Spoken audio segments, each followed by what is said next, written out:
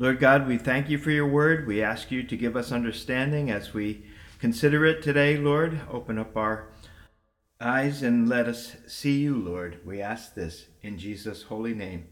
Amen. Well, last week I spoke on John the Baptist, his message and his ministry, how he did it well, preparing the people for Jesus and pointing to Jesus. In the gospel lesson today, the droves of people began flocking to Jesus instead of to John. John's ministry had never been about John, of course. It was always about Jesus. But I suppose the people who told John in the passage that we read that everyone was now flocking to Jesus didn't realize that John's ministry was actually coming to an end. Perhaps these were his disciples who had thought that they'd have many more years with John, who had been the biggest thing in Judea for some time, as far as rabbis go. But John was glad that everyone was going to Jesus. That was God's plan all along. And that also meant that John had done his job well. John says those words about Jesus and about himself. He says, "He must increase, but I must decrease." That was the case. John would soon be put into prison for calling out the sin of Herod, and after that, be executed. Jesus didn't save John from that. And Jesus does not always save us from the trials and the disasters of this life. And that's a tough pill to swallow. But Jesus is with us through all of it, and nothing happens without God's permissive will. And his will always has a good purpose behind it. And that's what I want to speak about today. The bottom line for everyone in this world is Jesus must increase and we must decrease. Our psalm today, Psalm 126, is one of my favorite psalms because I can relate to it. I'm much more of a manic depressive than my wife is, and that's why I can relate to this psalm. I'll explain. Whenever I read today's joyful psalm, Psalm 126, which says, "When the Lord overturned the captivity of Zion, then we were like those who dream. Then our mouth filled with laughter and our tongues with shouts of joy," or singing. "Then they said among the nations, the Lord has done great things for them." Whenever I read that psalm, my mind always goes back to another psalm, which says, "By the rivers of Babylon, there we sat down. Yea, we wept when we remembered Zion. We hung our harps upon the willows in the midst of it. For there those who carried us away captive asked us for a song, and those who plundered us requested mirth, saying, 'Sing us one of those songs of Zion.' How shall we sing the Lord's song in a foreign land?" My mind goes back to that psalm because those were the same people. Those were God's people. Joy always comes after sorrow and suffering for God's people. And often, the deeper the sorrow and suffering, the greater the joy later. Well, captivity of any sort is devastating. When it sets in, all hope is dashed. But it is never the end of the story for God's people. In Psalm 137, the voice of despair told out, even bitterness and cursing. It always does when there seems to be no hope. And there seems to be no hope when captivity takes hold of us, because one's focus is upon the captivity. That and the regret of one's past mistakes and sins that may have contributed to captivity. One also sees the overwhelming strength of the captor. But there is always hope in Christ. Hope springs eternal when our Lord is the God of the universe. And that's the case. And that hope was presented to the people of Psalm 137 in the prophetic word of God through the prophet Jeremiah in chapter 29 of his book, the book of Jeremiah. In it, we see that it was the Lord who had caused his people to be carried away captive in the first place. The Lord's people had bound their own souls in sin, and God just made that reality more practical for them to understand, so to speak. By causing them to be carried away captive, he gave them a vivid illustration. It was to cause them to repent of their evil ways and to seek him and pray. Probably the most difficult part was that they were told by God through the prophet Jeremiah that they would be captive there for 70 years. Imagine how that would feel. That was a lifespan. That meant they would be captive in Babylon for most of their whole life, for all of their whole life, for many of them. Most would never return to their homeland, so how could they even be consoled? Well, they would have to change their focus from their former life and former land to the present. They would have to change their focus from their present captivity and their captors to God, their deliverer. And God told them this through Jeremiah the prophet. He said, "Build houses and dwell in them. Plant gardens and eat their fruit. Take wives and beget sons and daughters, and take wives for your sons and give your daughters to husbands so that they may bear sons and daughters, that you may increase there and not diminish." God's people had to focus on getting on with their lives and growing their families, not on the used-to-bes. And they had to seek peace and to pray for the city that they were held captive in instead of rebelling against it. And that would have been a tough one, but God said that. He said, "Seek the peace of the city where I have caused you to be carried away captive, and pray to the Lord for it. For in its peace you will have peace." And then he said this, "For thus says the Lord, after 70 years are completed at Babylon, I will visit you and perform my good word toward you and cause you to return." Well, think about that. That scenario reminds me a bit of the homes on Aboriginal land in BC that people who built them live in and lease but don't actually own. It's just a contract that has an end date. And then what? Well, nobody seems to know, but at least here in this scripture, God told them what to expect. He told them what would happen. They would return to their homeland, the land that they loved, that God had given to them.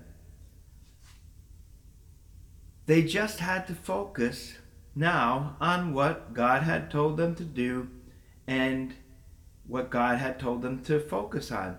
And that was seeking Him, praying, knowing that God's plan for them was good, and growing their families. Because God's plan was not just for them and their generation, it was for their children and their children's children and their children down through the ages. It was for all of them. And God said this, "For I know the thoughts that I think toward you, thoughts of peace and not of evil, to give you a future and a hope." But they had to focus on God's plan and God's goodness, not their own. And God went on, "Then you will call upon me and go and pray to me, and I will listen to you. And you will seek me and find me when you search for me with all your heart." Now, in our times today, in our context today, it's a different type of captivity. And there are all types of captivity, of course. There are illnesses, physical and mental. There are fears that keep us in captivity and anxiety. There are past and present failures and guilt that comes with those failures, and guilt that comes from our sin. And these days, there's also a certain virus that is holding us all in captivity. You know, my farm, which was such a burden to me a year ago, suddenly brings me joy because it's the only place where I'm not reminded of the ongoing captivity of COVID-19.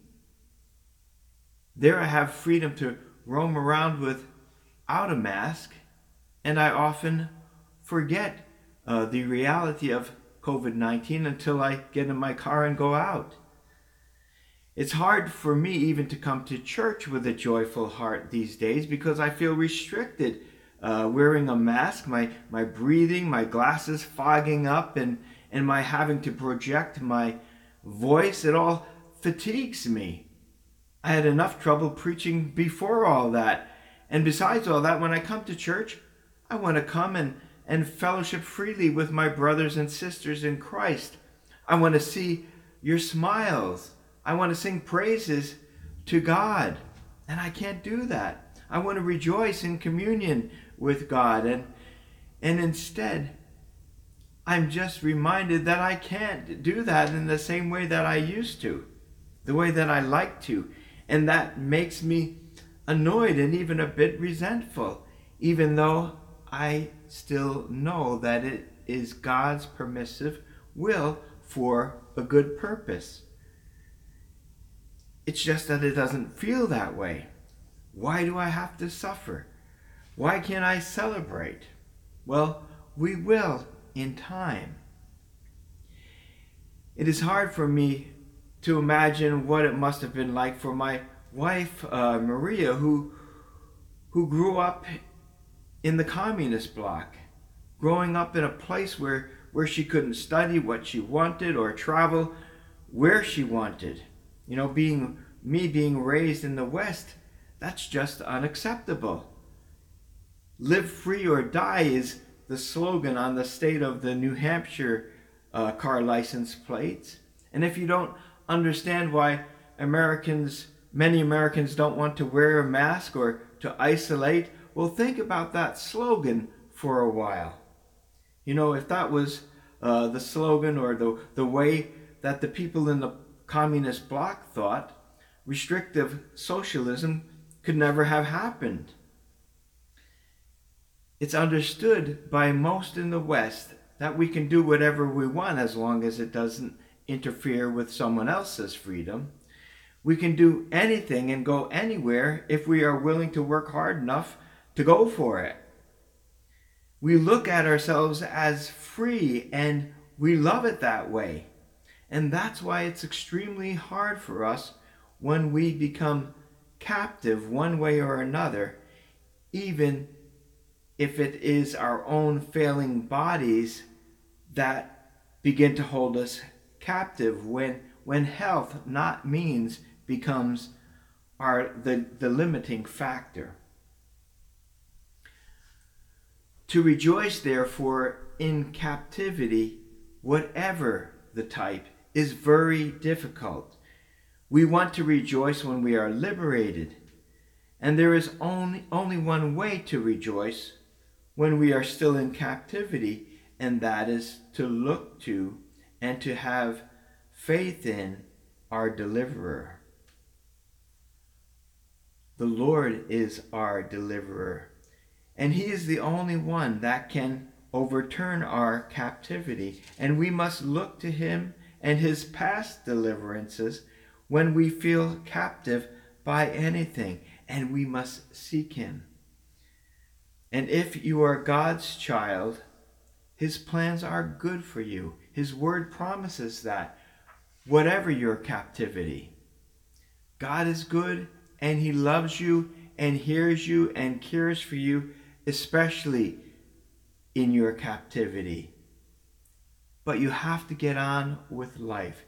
You have to get on and seek him.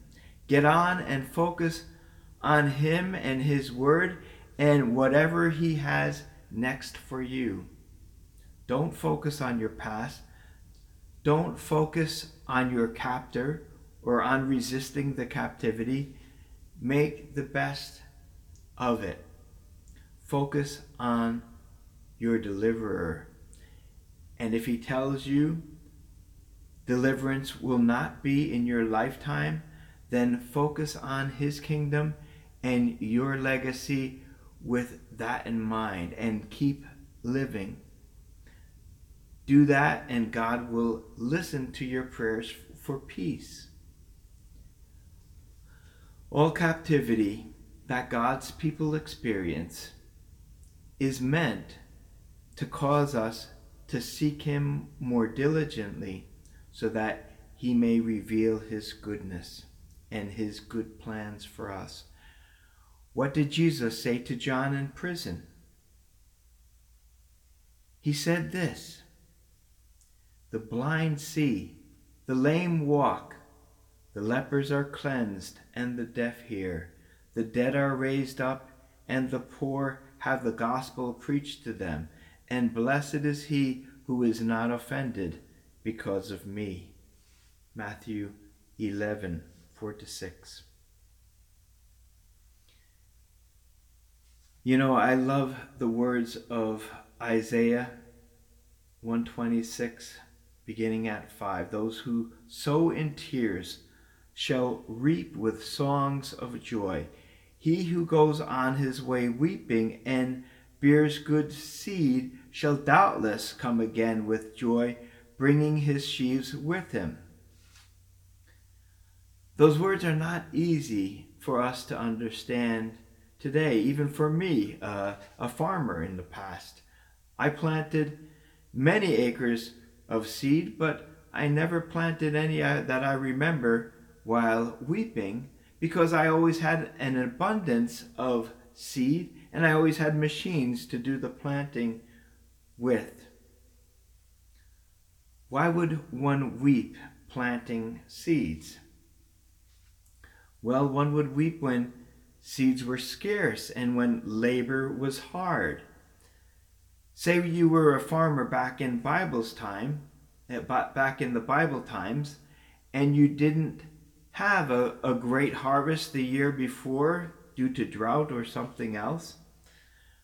You did harvest some grain and you sold what you could. You dried what remained and kept it to both plant in the springtime and to feed your family over the winter. But winter was long, so you had to ration your food in order to have some seed left to plant in the spring. And when spring came around, you know, your kids are hungry, but you take what grain you have left, instead of feeding it to your children, you use it for seed. You put it in the ground, weeping, rather than feeding it to your hungry children. And doing that, you give up what you have in hope for the future, that in good time, in due time, God will use what you have planted in sorrow and increase it, so that you will have enough to feed them. And it will be all worth the tears of that burial. You will rejoice in an abundant harvest. What is it to sow in tears for us?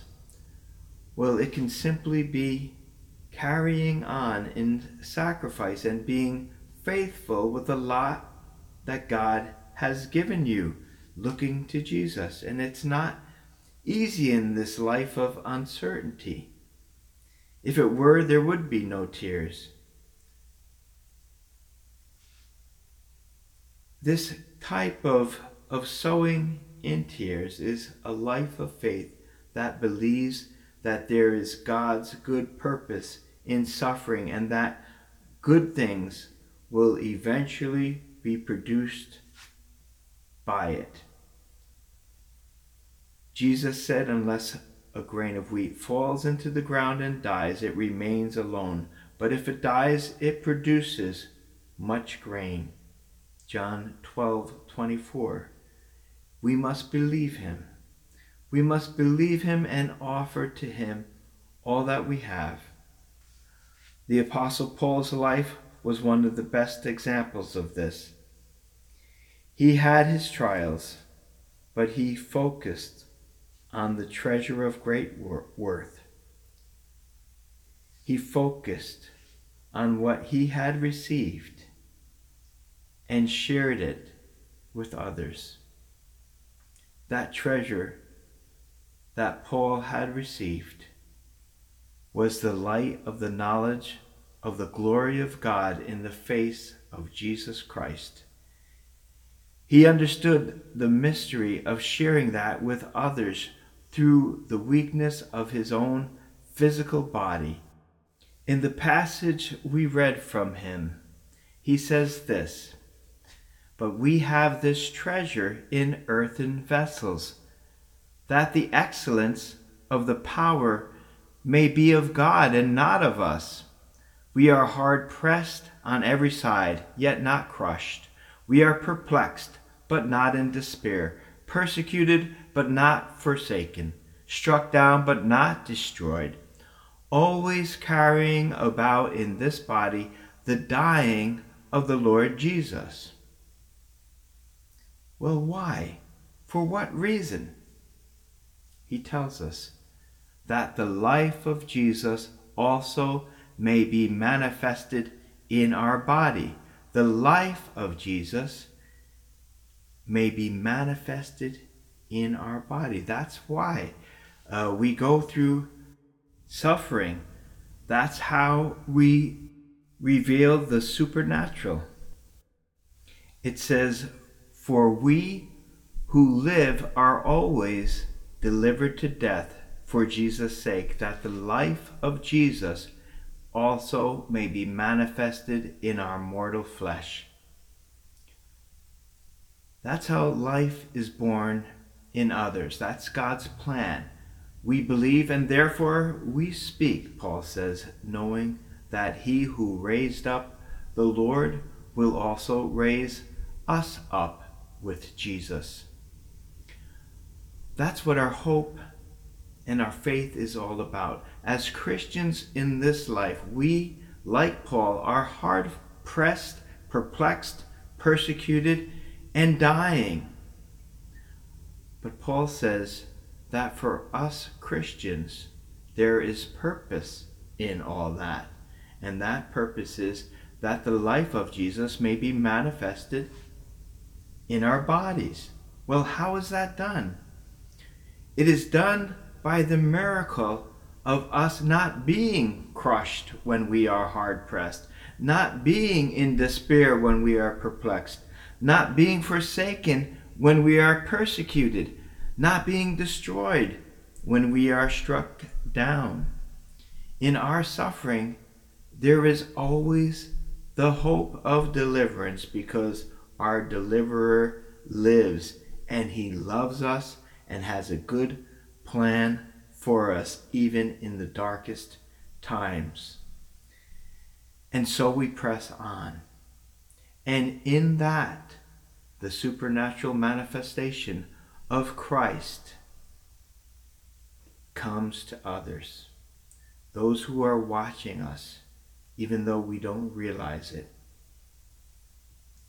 Paul goes on, therefore we do not lose heart. Even though our outward man is perishing, yet the inward man is being renewed day by day. For our light affliction, which is but for a moment, is working for us a far more exceeding and eternal weight of glory, while we do not look at the things which are seen, but at things which are not seen. For things which are seen are temporary, but the things which are not seen are eternal. So God, his kingdom, and his people must be what our focus is on in these times in order to go on and in order to do his will when we are in any sort of captivity. And God and his kingdom are invisible to us, so we must act in faith and not by sight. When we seek him in these times, he promises that he will be found by us when we seek him with our whole heart. And this is the purpose for these times, not just the manifestation of himself to others through us. That's part of it, but it's also that we will seek him and find him in our captivity, whatever it is, as we wait for him to deliver us. Let's pray. Lord God, it's so hard for us to do what your word says, what I preached on today. It's so hard to accept suffering, Lord, as your will for us, Lord, when we go through it. But we can see it in your word. We can see that it was your will for your people in this time, Lord, that they might turn toward you and seek you with all their heart, Lord. And we know that deliverance came for them, as we read about that too. And Lord, we know, Lord, that you had good planned for them, and that you have good planned for us, and that deliverance will come. But in the meantime, Lord, may we use this time of suffering to seek you with all our hearts, because that's what you promise. That's when you promise to be found by us, when we seek you with all our hearts. So help us to do that, Lord, that we may grow in you and grow in knowledge of you, and also grow into you. We ask this in Jesus' name. Amen.